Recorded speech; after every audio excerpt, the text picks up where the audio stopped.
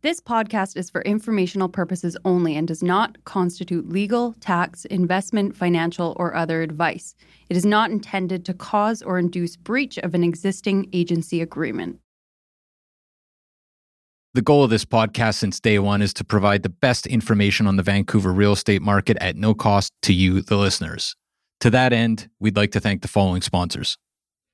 This podcast is sponsored by Marcon, a local family-owned and managed real estate development and construction company that's been around for nearly 4 decades. Marcon is not only committed to high-quality construction, but it also is making a positive impact in the communities in which it builds, all across the Lower Mainland. We want to highlight 2 incredible Marcon projects. Elmwood, a 38-story tower located at Burquitlam's most important intersection, Como Lake Avenue and Clark Road. This landmark tower will feature 335 condominiums, over 37,000 square feet of office and retail space, and almost 20,000 square feet of amenity space.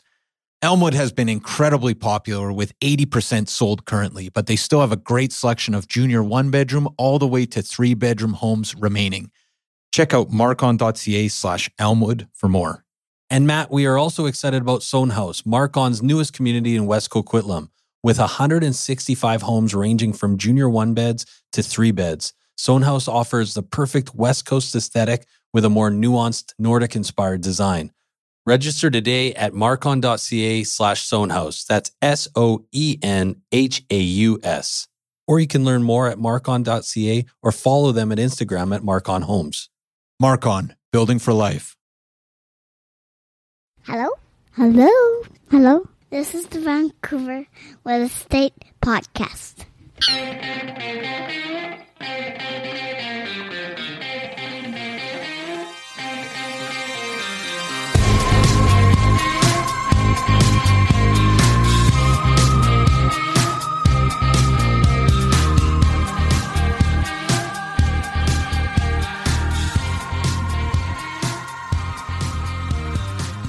And welcome back to Vancouver Real Estate Podcast. I'm your host, Adam Scalina. And I'm your other host, Matt Scalina. And Matt, today we've got an incredible episode. We do. We have a celebrity contractor on the show, which is a first. You're not talking about the guy from the Village People, the contractor Mike from Musler? The contractor from the Village People. I don't think he was a I think he was a construction worker. No, he was a GC, wasn't he? Well, I don't know. He wore a hard hat, but so it's not him. It's Brian Baumler.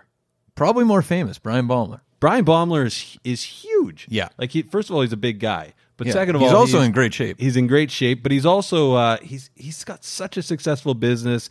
He's on shows like Disaster DIY, Leave It to Brian, House of Brian, Island of Brian. Yeah, and he that's his new one. Island of Brian, new on HGTV Canada. Super excited about that one. Yeah, you know what? That one's exciting. It sounds like he was just out traveling in the Bahamas and came across an island and a hotel that was in disrepair, and he's bought it, moved his family down there, and now he's renovating a hotel that you can actually, apparently you can go stay at and paddleboard with Brian, fish with Brian. There's lots of opportunities there. That's a great idea for a show and also for a hotel, right? Because you get this, first of all, you get to watch him repair it, and then eventually you and your family can go and stay with him. And then it's just like you and Brian hanging out. It's like a more interactive reality TV experience for sure. Phenomenal. You know, and the other exciting thing about this is we talked to Brian about kind of where he started and how he got to renovating hotels on TV in the Bahamas. Right. And it's amazing because he was in Oakville, you know, just a regular guy with a couple of employees trying to get a business off the ground building the homes. Yeah, he was building homes in Oakville, and he does have actually an interesting connection to Vancouver as well, which is worth listening to. And he's actually owned property downtown Vancouver. He's upset he sold it. Yeah, he is a little upset he sold it. But he's a phenomenal guy. Really, really interesting conversation with Brian. We talked to him, and he's one of these guys, and you meet these guys in the industry where not only does he know construction, not only does he know building, but he's an avid investor as well. And he knows the different markets around Canada, and he's got a really exciting app he wants to talk about as well. Yeah. So stay tuned for Brian. But before we get to that, Matt, let's just touch on the market before the interview here, because one thing is for sure, we're coming up on December quick. We've got about a week left in the month, and when December hits, it's inevitable that people are going to stop focusing on real estate. They're going to start focusing on family, holidays, time off work, relaxing, having more drinks, going to the work parties, doing everything that people do, right? 100%. And you know what? If we take a kind of larger perspective on 2018 here, I mean, the spring market didn't really show up. Inventory showed up. Right. The buyers didn't show up. The fall market, we were waiting on the fall market. Didn't the fall materialize. market did not materialize. Right. Inventory did, though. And inventory is higher now than it's been in a long time. And there's not a lot of people out there shopping. So when you think about December, if you're on the market right now trying to sell, there's a reason for it, and there could be real opportunities for buyers. I mean, I was at a presentation with Phil Moore from the Real Estate Board yesterday, and he was saying in his time in the market, which he's been around for a long time, 20 plus years, that he hasn't seen the transactions this low. Right. So you know what? December's kind of the cherry on top of a fairly lackluster year, and that means opportunities for people that are willing to get out and go take a look. For sure. And a note to buyers as well, people that are in Greater Vancouver and have been looking in areas outside of Vancouver because you thought you couldn't afford it, maybe revisit Vancouver again, because there might be an opportunity. The budget that wouldn't buy you something last year might buy you something this year. There's deals out there for sure. Absolutely. So let's cut to our interview with Brian Baumler. Enjoy, guys.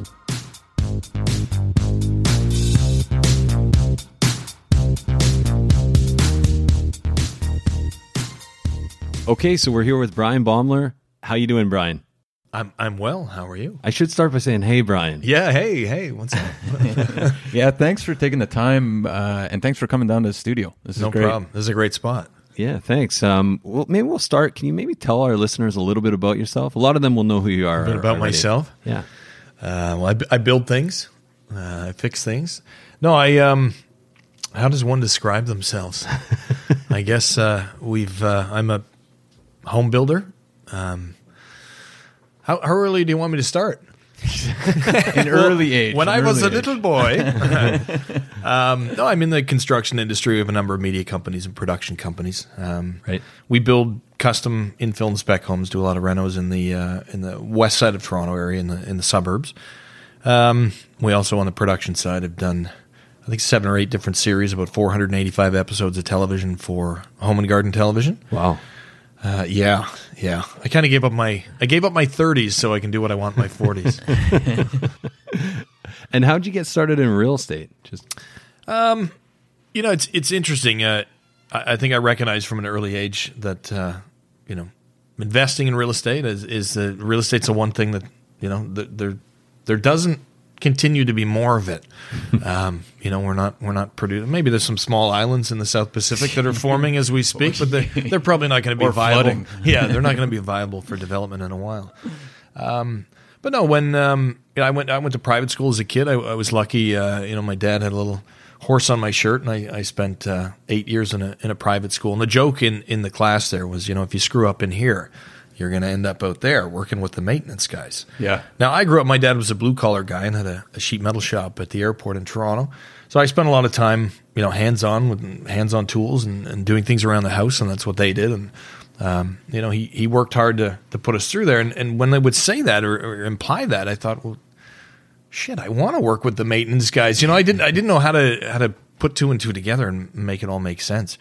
But after school, I went to university. I did business and political science, and I was headed for a law school degree. But at the same time, putting in my apprenticeship hours with framing companies and construction companies and what have you, and decided I couldn't do law school. I had to get back on the tools. And in the interim, I lived in Vancouver for a while. Had a air cargo brokerage company out of here, just from my experience and knowledge, and people that I knew at the airport back in Toronto. But at the same time, every day, I couldn't wait till the end of the day to get home to renovate my condo, and I was into a house with a friend of ours that we were renovating. This was in Vancouver? Yeah, this was back in Vancouver when I kind of said that's it. But then I went back to George Brown. I did renovation tech, took the Part 9 building code update courses, and educated myself on that, and that was pretty much it. I hung my shingle out. And you started building homes on the west side of Toronto? Yeah, we started in Oakville, kind of a... Wow, yeah. Oakville. Started in Oakville. So a lot of our listeners have seen your shows, and I mentioned to a couple of people I was talking to yesterday that you were coming on, and people are excited for the episode for sure. But how, I always wonder, and we had Todd Talbot in here, who's on HGTV as well. Yep. Like how you go from a home builder to a TV television? star. Yeah, like how does that process take place? It's a hell of a question. Interestingly enough, it's how do you go from a home builder in his 20s with a severe anxiety disorder to a television show? The first 3 seasons of Disaster DIY were one massive anxiety attack for me. But I guess there's a new breed of tradesmen and contractors out there that have a university education, that have business training, right? Sales and marketing and that kind of thing. And I was on my way in one direction and redirected myself. So part of my marketing plan for the construction company was obviously to get build a brand and get the name out there. And I was sitting at home. I remember the moment, watching HGTV, and there was an old guy on there who's now in a rocking chair asleep somewhere, with long silver hair. And I watched this, and he had a plumber or electrician, and I can't remember the trade, and did a bit of work, and then he's standing there pointing at him. He said, if you need work, this is the only guy that can do it. He's the most amazing guy, and there's this logo on the screen, and I thought, my God, this guy showed up, did a few hours of free work, and now he's got all of this advertising directed to his target market. And his business will explode. And I thought that what a great way to do this. And my intention was never to have a television show. It's something I, with at the time a severe anxiety disorder, the last thing on my mind. The anxiety disorder is hard to imagine. Yeah, I'm self-medicated now, so no. I've learned to deal with it. It was interesting. But I sent an email to a production company. I got on the HGTV website and then went to the casting call section, and it said DIY disasters. Apply now for the show if you've ruined your home, et cetera, et cetera. It was a different show, a different pitch than we ended up doing. But I just clicked on the email, and I sent an email in, and I said this is verbatim. I said, hi, I own a construction company. I have 6 employees. 5 of them have all of their teeth. 4 of them are very funny. But all of them work extremely hard and love what they do. And we do good work. So we'd be happy to come down for 3 months and do all of your construction labor in exchange for some advertising on the show. Thanks, Brian. Send. That was it. And I thought, it's a cast, I'm fishing. Yeah. I'll never hear back from them. But a couple of weeks later, I got a phone call, and a guy named Frank said, I'm Frank. I'm a producer. I wanted to chat with you a little bit, maybe come down and meet you on one of your sites. And at first I thought, God, who did I tell about this? Like, which one of my friends is on the line here messing with me? Yeah. But I said, okay, well, let's meet on a site in Oakville. If the story gets too long, just tell me. No. This is gold. What do we have? 3.5 hours?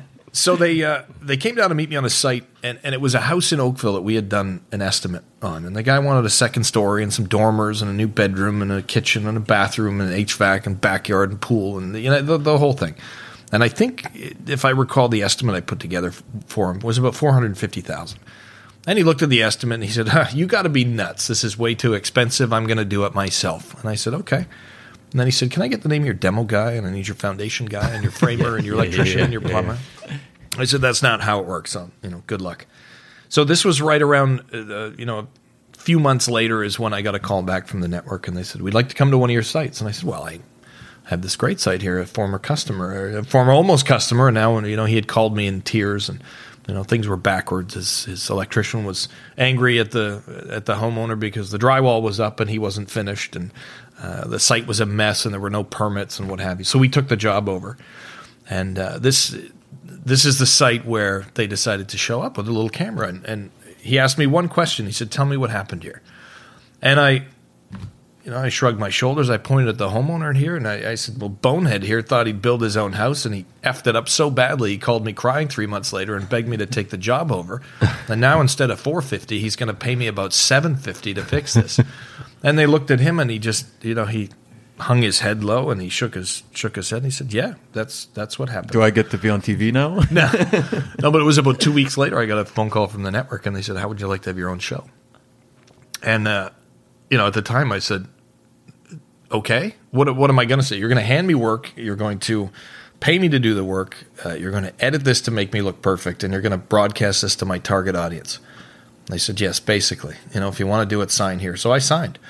And I showed up on day one, and the sound guy came out and put his arm up my shirt, hung a microphone on. A lady came over, put some powder on me, and the producer came over and said, okay, so get in your truck, drive around the corner, knock on the door, ask the guy ask the wife what he did. She's going to show you, grab the guy by the ear, make fun of him, and make him fix it.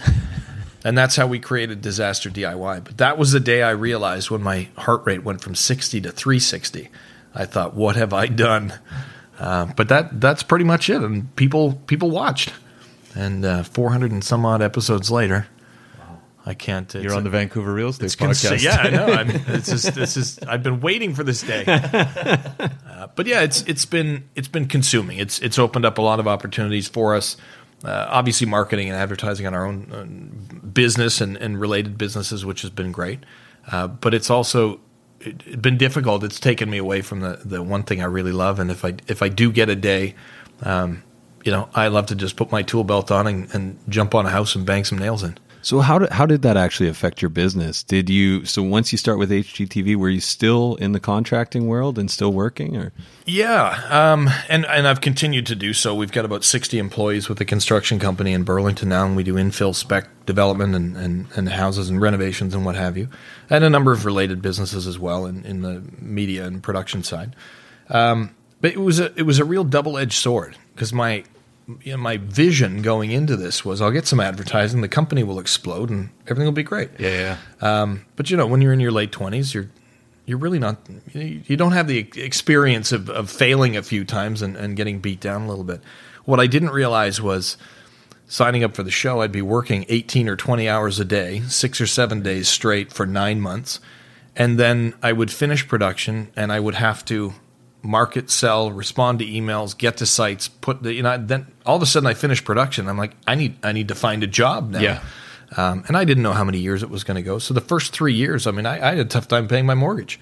But I knew what the plan was. And the plan was always something my dad had taught me about business, that farmers are the richest people because they've got it figured out. You can't eat the harvest when you get the bag of seeds. You got to put the time in. You got to be hungry. You've got to wait, get up early in the morning and wait until that harvest is ready. And 3 years in, when my contract expired and the network really wanted another show, that was the time to negotiate and sit down and say, I want to own the production company, the international distribution rights, the marketing, the ancillary products, et cetera, the endorsements. And we went from there. They signed on the line, and here we are. Wow. And how much input, like when they come to you for the second and third show, are those your ideas? You're like, this is where I want to take this next? It's been interesting. We occasionally have a little battle, but generally since the first Disaster DIY show, House of Brian came around because I said I need to take a year off from filming. I need to build my own house. I live in a 600 square foot bungalow full of mold and asbestos and potential, and I need to realize that potential, or I'm going to be thrown out by my wife and kids. Yeah. And they said, well, we want to film another season of the show. How long is it going to take you to build your house? And the honest answer when you're in the trades is when I have time. When my electrician isn't busy, when I've got some extra lumber left over, I'll get to it. So it's the shoemaker's shoe. And they said, could you do it in 6 months? And I said, sure, I could probably do it in 6 months if I was focused on it. And they said, why don't we shoot it? So the concept for House of Brian kind of came out. So everything since then, it really becomes, I walk into the office, I sit down in a meeting with the content creation team at the network, and I say, here's what I'm doing next. And there's a bunch of discussions and arguments and negotiations for the next couple of months, and then we end up shooting what I'm doing next.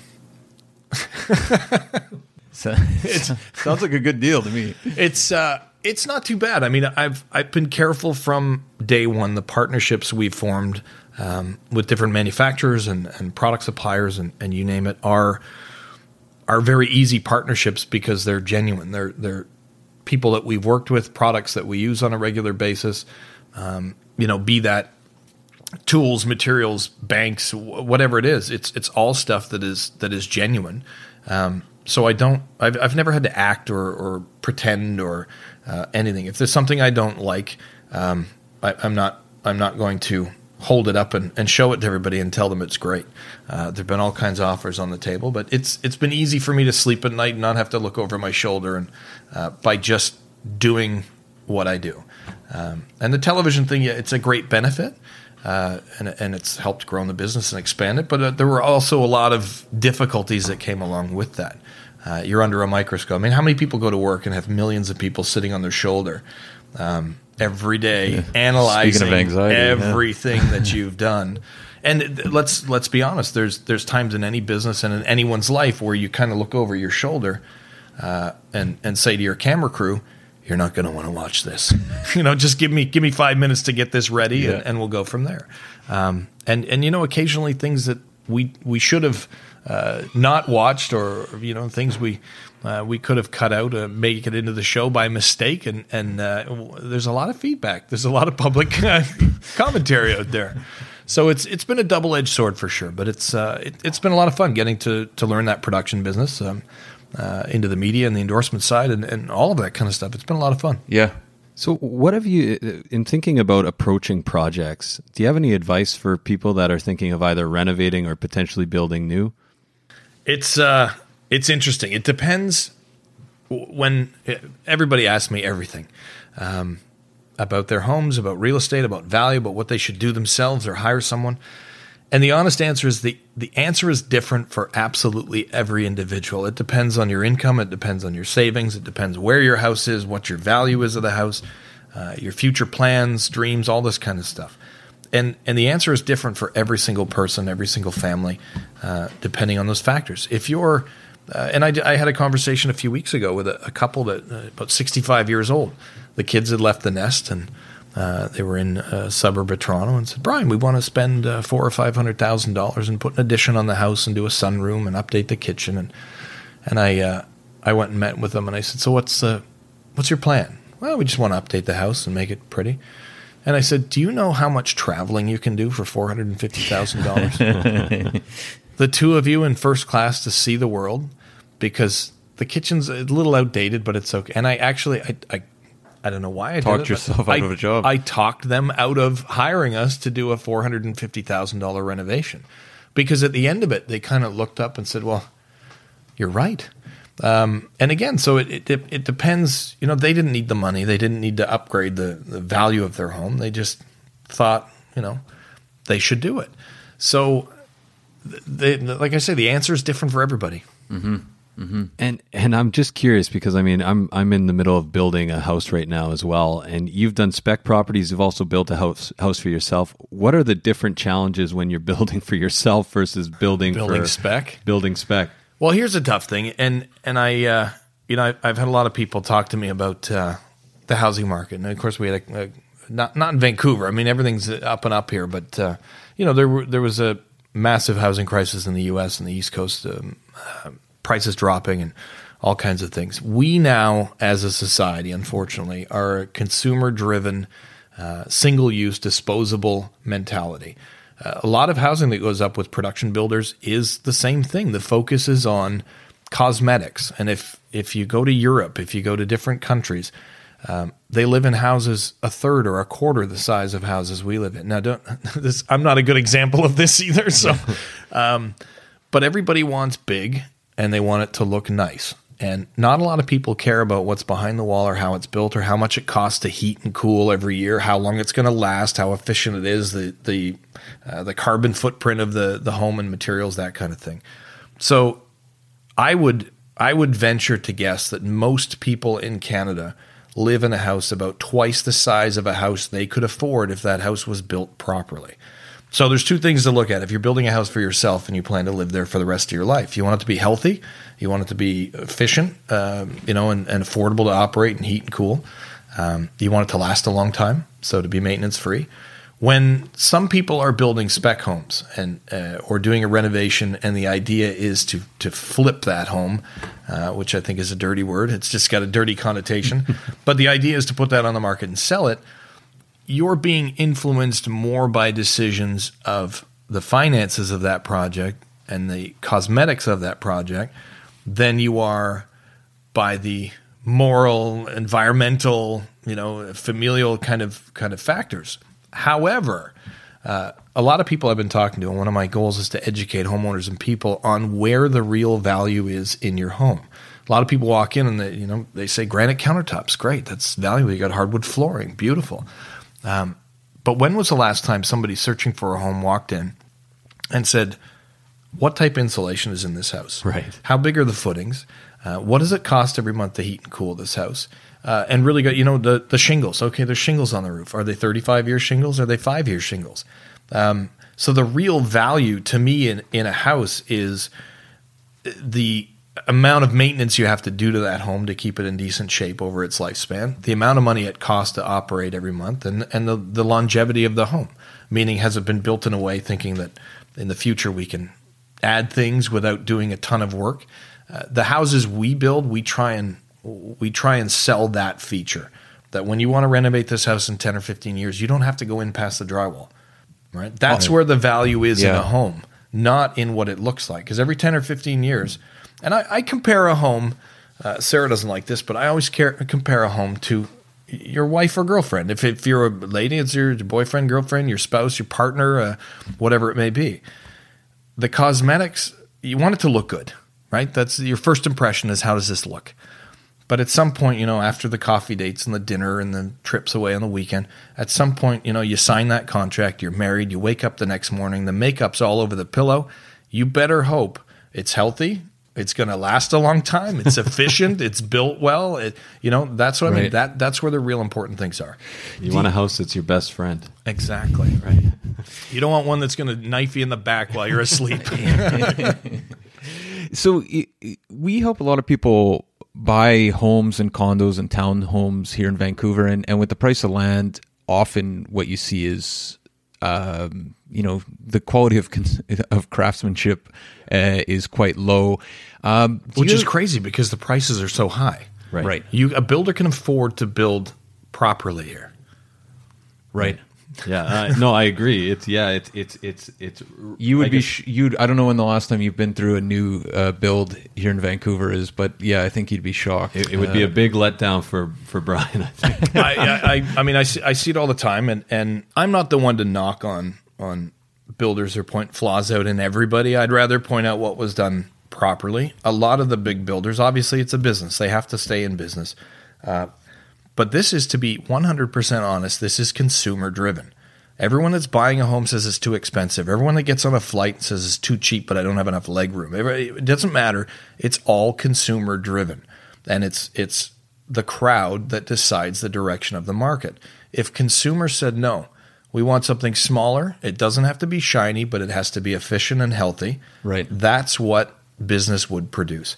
I was asked once at a show. I was on stage at a speaking engagement. Somebody put their hand up and said, I've recently lost my home due to the predatory lending of the banks, on the real estate thing. And I said, predatory lending. I said, it seems to me you've pronounced irresponsible borrowing incorrectly. I was going to say, talking about shifting the blame, right? I mean, it's the same, they say when one of those check cashing places pops up in a neighborhood, things are going sideways in that neighborhood. And you have to read the fine print. You have to educate yourself. You have to know exactly what you're getting into, what you're buying, not just that it's got a granite countertop. Right. You have to know how it's built, what it costs to operate, the cost of maintenance, all these things that are important, because at the end of the day, that is where the value is. If you own a property, it's just like a stock or anything. It doesn't matter what you paid for it. You haven't lost or made money until you sell it. Rent never goes down. So you want to make sure that you can have a property you can rent out, cover those costs, recoup them, and you're not spending all that money in maintenance or burning it, and it's going out through the furnace flue. So just one more question along the lines of kind of what you're looking for and what are the important factors when you're building. So we help people purchase homes and older homes, newer homes, but often, we say, okay, get a building inspection done, and there's only so much the inspector can cover. Do you have kind of a checklist? You've kind of went over a list here, but a lot of it is stuff that you can't see, right, behind the walls. Yeah, the truth is, if you're buying an old home on the east side of Vancouver, It's going to have asbestos. The insulation won't be right. There's going to be electrical issues. There's going to be plumbing issues. There's probably going to be foundation issues. You're going to have to do the roof. You're going to have animals up there. That's the fact. The inspector can't come in and see through the walls. And I hear a lot of people say, wow, the inspector didn't see that, in the wall there was a junction box that ended up burning the house down. Well, you're right, because he didn't rip the wall open. Yeah. I always say to people when they buy something, a home, if you're buying a newer home, it's all about the efficiency. If you're buying an older home, most people go to the bank, predatory lending or not, which I don't think is a thing, if you can read the fine print. People go to a bank and say, how much money can I have for a mortgage? I'm looking for a home. And let's use $1 million as an example. They say we'll lend you $1 million and you've got your down payment. People go out and start shopping for homes in the $1.4 million range, hoping they can put a low ball offer in and get that house for $1 million. They get the house for $1 million. They show up, they walk in, they realize this house is a piece of junk. I need another $400,000 to do the renovations required on this house. So they go back to the bank and they sit down and say, I need $400,000 to do renos. They say, you were just in here last month. We told you we'd give you $1 million. So if you get $1 million, look at houses that are $750,000, right, $600,000. Buy one and you'll have that money to do the renos and upgrade it and put the value back into that home and make money. You can't be underfunded. You can't buy something at the top of your bracket and expect, well, I bought this house. I expected it was efficient, or not leaking or what have you. So that's, it's consumer driven. No, that's great advice to have kind of a contingency fund moving forward with each project. We love to spend everything we've got. Sure. People love to rack their credit cards.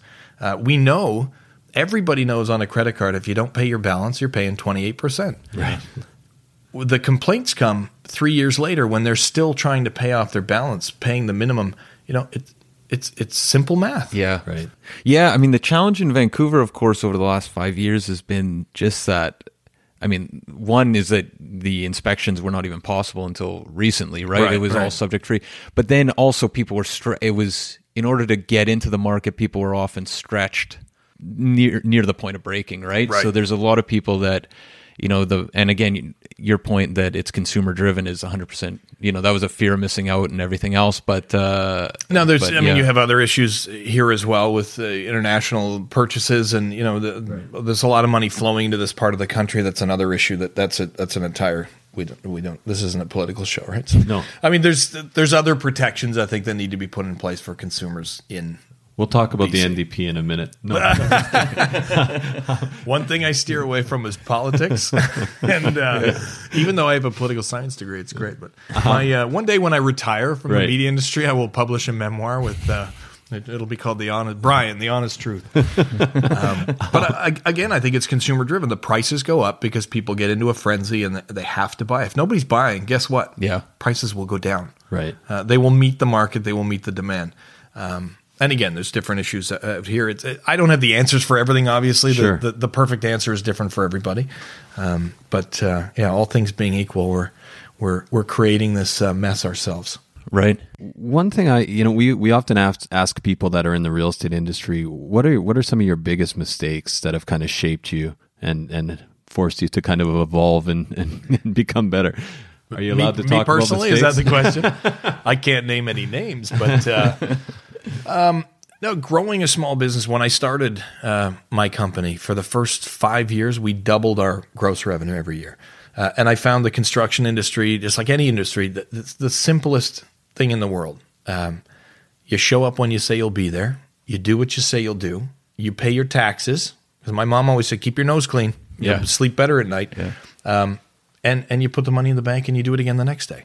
It is so easy. And as an owner-operator in a construction company on site, if you care about what you're doing, and if you realize that time you spend on the tools or time you spend on the job is not a cost. I have 24 hours in the day that I can work. It doesn't cost me a penny.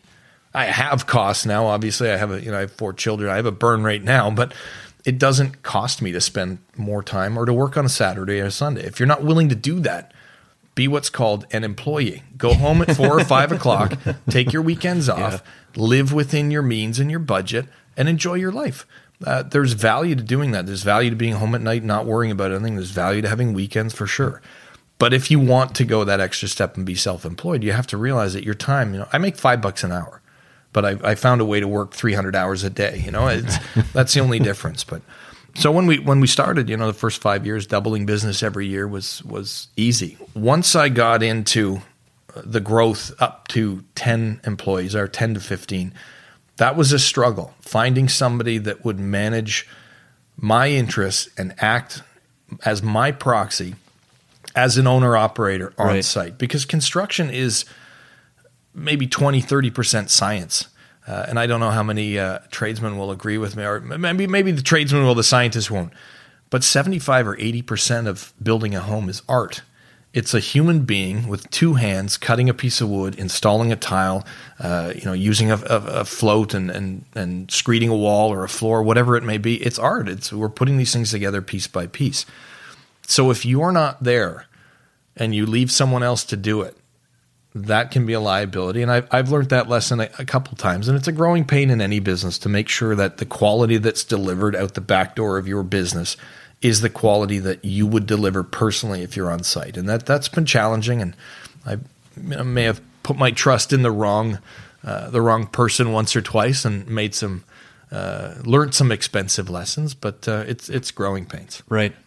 Yeah. Scaling, right? That is and I think in the construction industry, obviously it's huge. I think, scaling anyway, as soon as humans are involved. Right. As soon as a human is involved, scaling is incredibly difficult because everything is so subjective. Yeah. You may look at tiles in a shower and say, wow, this looks great. I may walk in and say, oh my God, who did this? They shouldn't, this guy should not be installing tile. Right. And vice versa. So it's very subjective. So what's next for Brian Baumler? Hey, Brian. Hey. Yeah, Hey Brian's a big one. That's an app. Right now, for me personally and the family, we're living on a small island 60 miles south of Nassau, renovating an old hotel. We bought an old hotel. Very cool. In our travels on an island that was really they call it the sleeping giant, the island on the wrong side of the wind.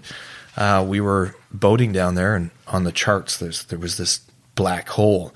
No fuel, no marinas, no services, no anything. And it just made me want to go there more. It was so close to 18-minute flight from Nassau, 60 miles, quick boat trip.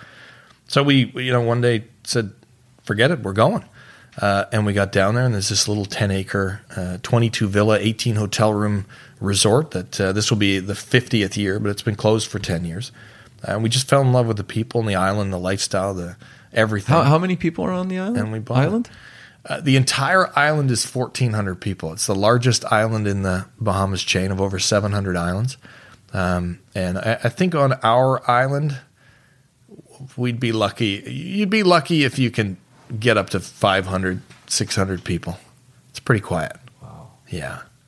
And are you actually going to It's like less than are lined up at Starbucks down the road. Yeah. We've been down there for about 7 months renovating this place, and we plan to open in April. And again, this was one of those times that we had another show greenlit for the network. And I said, guys, I'm not going to be able to do that. I bought this hotel. I'm taking off. This sounds like an amazing show, though. Is that what they're called? Island of Brian. It'll come out in March. No kidding. So the irony was, some of the feedback I got is, well, this is crazy. I mean, how many people could just go out and buy a hotel? And we got that place for 2.1. I think it was on the market for 3. For a hotel, I mean, this is pretty affordable. We've since found out why. Okay, let's put it that way. But there were comments like, this is inaccessible. People won't enjoy this. And it has received the largest social media response. That sounds like an amazing show to me. This is the first show that you'll be able to watch on HGTV, because you can't, if you can get through security maybe, but you can't just come and hang out at our home in our living room and watch TV and have dinner. You can't go to someone you see on Leave It to Brian, just knock on the door and say, hey, I want to check your house out. Right.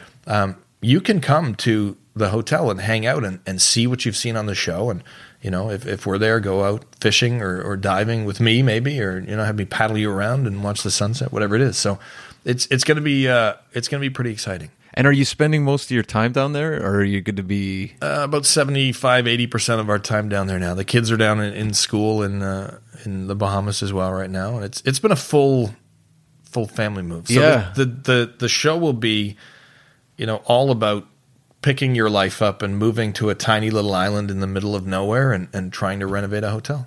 This is why you work hard in your 30s. Exactly. Yeah, I heard a lot of, it's funny, I talked to one friend, he said, I'm moving down to Canada, it must be nice. Yeah. And I said, yeah, it is nice. My 30s were not very enjoyable, but no, my 40s are proving to be a little more enjoyable. That's unreal. When you wrote that letter to HGTV saying, hi there, my name's Brian, you probably didn't have any idea that you'd be renovating a hotel in the Bahamas. No, I had no clue. I knew I'd do something, but I had no clue. If the television and production stuff hadn't happened, we'd probably be one of those mass developers right now. But do you, it sounds like, so the hotel is one real estate investment. Are you investing in, like, in terms of long-term kind of holding strategies? Are you investing in across Canada as well? Residential. We have a little bit of commercial as well. What worries me looking at the real estate market and I have 4 kids that we have to leave this economy and everything too, right? So I think in terms of when I'm gone, I'm not thinking of in terms of, can I flip this by Friday? What concerns me is the real estate in Canada is heading in the direction, back to the feudal system where one person owns it all and everybody's paying rent. It's not a sustainable model. So people have to, again, start looking at maybe building smaller, more efficient. I talk to a lot of our younger employees back east that, live in a condo or a townhouse. They say, I want to sell that and buy a house. And my advice to them is always, don't sell it and buy a house. Rent it out and try and buy a house. Keep it rented out. Then rent out the basement of the house. Then rent out the house and buy a bigger house, or more houses or whatever it may be. But rent never goes down. Even when property values dip, I would offer a reward to anyone that could phone in and say, my landlord called me and said, real estate's tanking. He's going to give us a break on the rent next year. Yeah, we famous line from a past guest. You never hear about a rental bubble. No, right? Exactly. Yeah, rents are down to historic lows. 40% drop in rent doesn't happen, and the more expensive real estate becomes, the more control the landlord has over the tenant, because ultimately, everyone has to live somewhere. Mm-hmm. So you really want to get in that market and stay. That's key, and that's a lesson that a lot of people. I have had a condo downtown Vancouver. I kick myself. I sold that months before the news came out that, hey, we're getting the Olympics. Right. So I think there's a lot of people with those types of regrets, and that's fine. But you want to make sure you get in that market and stay in it. So being from Vancouver, or not being from Vancouver, but spending a lot of time in Vancouver, do you have a favorite area in the city? Yeah, to be honest, out in the middle of English Bay. Yeah. Yeah, anywhere on the water. It sounds like you're a boater. I love the water. I love the mountains as well. Everything. I always get here, and I walk 20 or 30 kilometers, and my back and legs are sore for 3 days after I leave because I just kind of explore and walk around. I love every time I land here, I feel like I've landed at home. And can you talk a little bit about the Hey Brian app? Yeah, I'd like to talk a lot about the Hey Brian app. As long as you want. Yeah, one of the things we've talked about, it's a common theme, is people wanting to get things done around the house. Putting value back into your house, maintaining your house, all this kind of thing. For most people, that's your largest asset. So maintaining that asset, taking care of it, getting it up to snuff. If your job changes, your life situation changes, you need to put your home on the market. You don't want to have half of your trim finished, cracked tiles, cupboards falling down. You want to maintain this. So what I hear a lot, what I hear the most is, "Hey, Brian." So when I was approached by Lance Montgomery, who is a BC boy here proudly, which is great. Maybe he'll let me stay here when I come out and visit. He's got a spare room for rent. He approached me with this technology they were developing for this app that would connect homeowners directly with service providers and experts in their area. And when he talked about it, it made so much sense, because all I hear from people is, how do I find someone? How do I do this? And we have a program as well called Palmer Approved that are vetted associated companies that we do endorsement advertising for, but there's no physical connection recommendation. It's you do your own due diligence, you handle it yourself, that's it. The difference with the app technology, I think people are so hungry for, I want it now. I want to hit the button and have my Uber show up. I want to hit it and get my food delivered. But when they're meeting someone or trying to meet someone to get them in their home to take care of these tasks, it's very difficult to connect, and it's difficult to know who's going to show up at your door if you do get someone to respond to you. So you really don't want to throw darts at the yellow pages at this point. We're beyond that in technology. So going through this with Lance, he described how this would be a disruptor to the industry, and I 100% agreed and wanted to get involved from day one. So we partnered up, and one of the discussions I said to him, it's like, no matter where I go, all I hear is, "Hey, Brian, my basement's leaking. Hey, Brian, I need my windows done." So we came out with that and teamed up, and the basis of it is you download the app from the App Store. It's Hey Brian with a Y.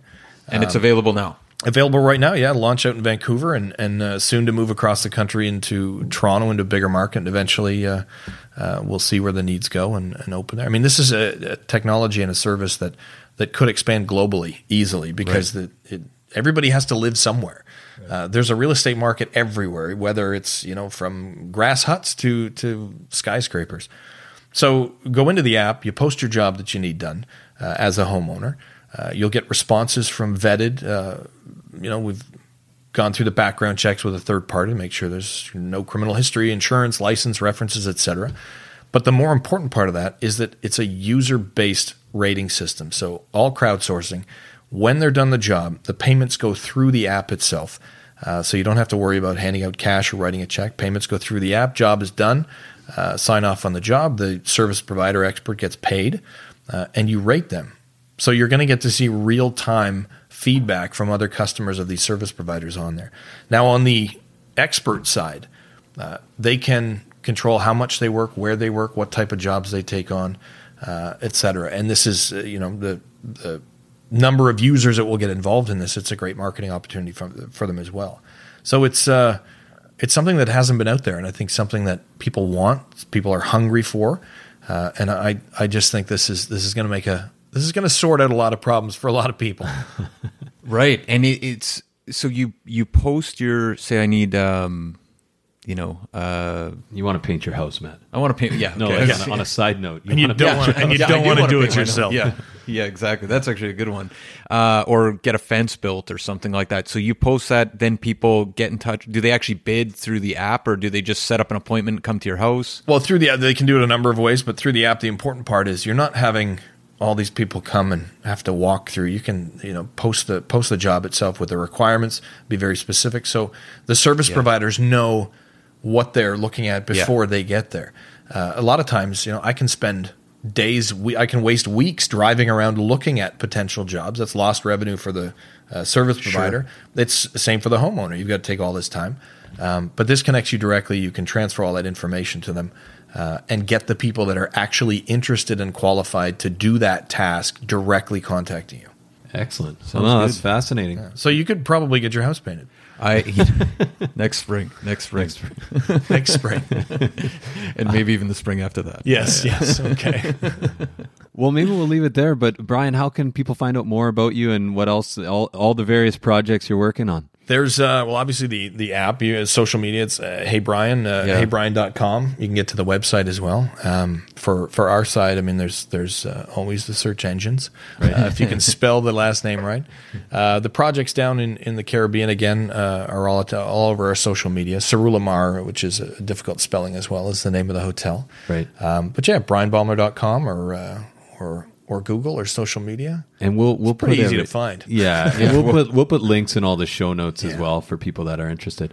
Yeah, there's lots of information out there, and like I said, there's two things I'm really excited about this year: are getting this hotel finished and open, so I can take a day off, and the launch of Hey Brian here in Vancouver, because this is going to be a massive disruptor to the market, and I think. I hear it already. So this is my way of saying, what do you want? Well, it's funny you talk about your, work hard in your 30s to have a better 40s. It sounds like you're pretty busy. Yeah, I'm still pretty busy in my 40s. 50s are going to be great, though. I'll tell you what, the nice thing, and a lot of young employees that I talk to come in, and we've got apprentices working, and they say, one day I want to have my own business. And I think the most important piece of advice that I give them, because we have a lot of employees that used to be self-employed, but they didn't know how to run a business. You can be great with your hands. You can be very skilled, but you have to be able to pay the tax man. You have to be able to do some marketing. You have to be able to put some away for a rainy day. Those are the skills that are most important. And these young guys, I say, look, let me pay you for 10 years, train you in the trade, but go online and take a business management course. Take your weekends and do it. There's a lot of these great financial motivational speakers out there right now that, their main message is you've got 24 hours a day. You got to sleep for 8. Right? You get 16 hours a day. If you can push it to 17, 18, sometimes 20. There's no reason that 10 years from now you can't be sleeping well at night and having a bunch of people paying rent. Right. Right? That is good summary. Yeah, that's great advice. That's pretty much it. I mean, work hard, you can play hard. It's a pretty simple formula. Excellent. Right on. Well, hey, thanks again, Brian, for taking the time and coming down. And that was a fascinating conversation. Hey, you're welcome. Great to talk to you guys.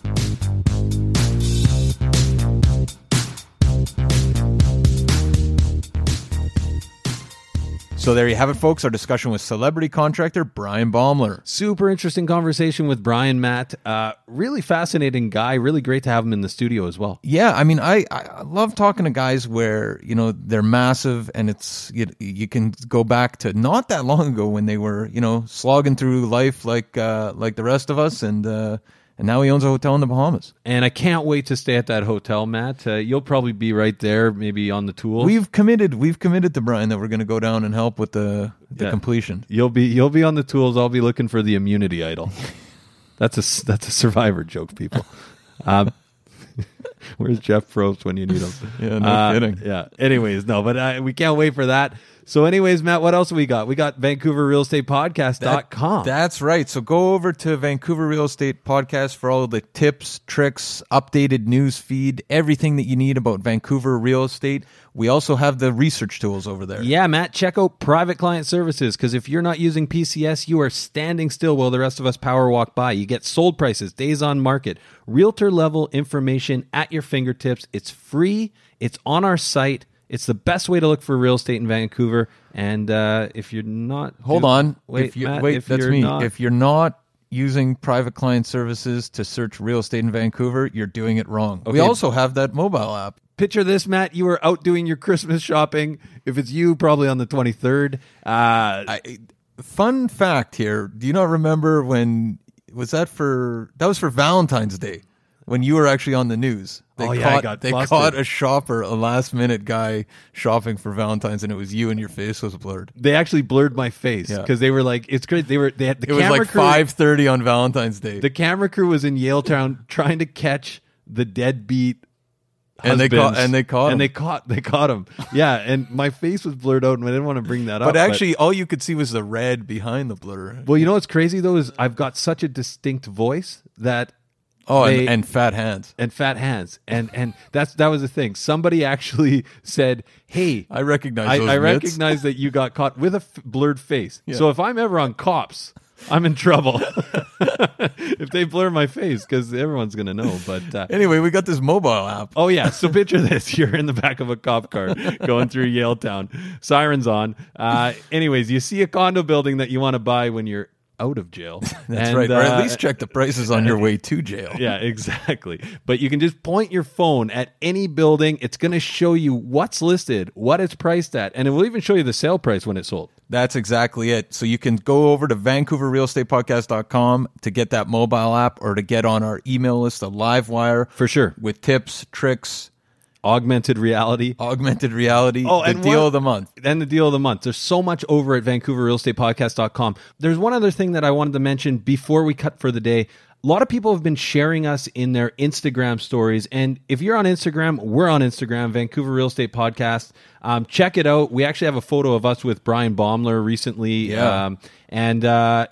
Brian looks great in that photo. Brian does. He's photogenic, that guy. Very photogenic. I wish I could say the same for the other two. A lot of blue in it.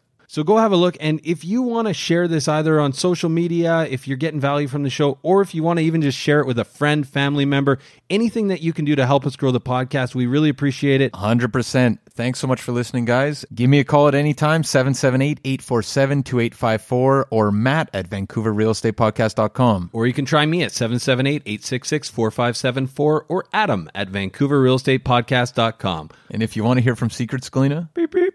Info at VancouverRealEstatePodcast.com. God, Secret Scalina, it's been like 3 weeks since we did the Halloween show and you're still dressed as a sexy nurse. Have a good week, guys. Take care. 2000 Faces for Radio. Subscribe today.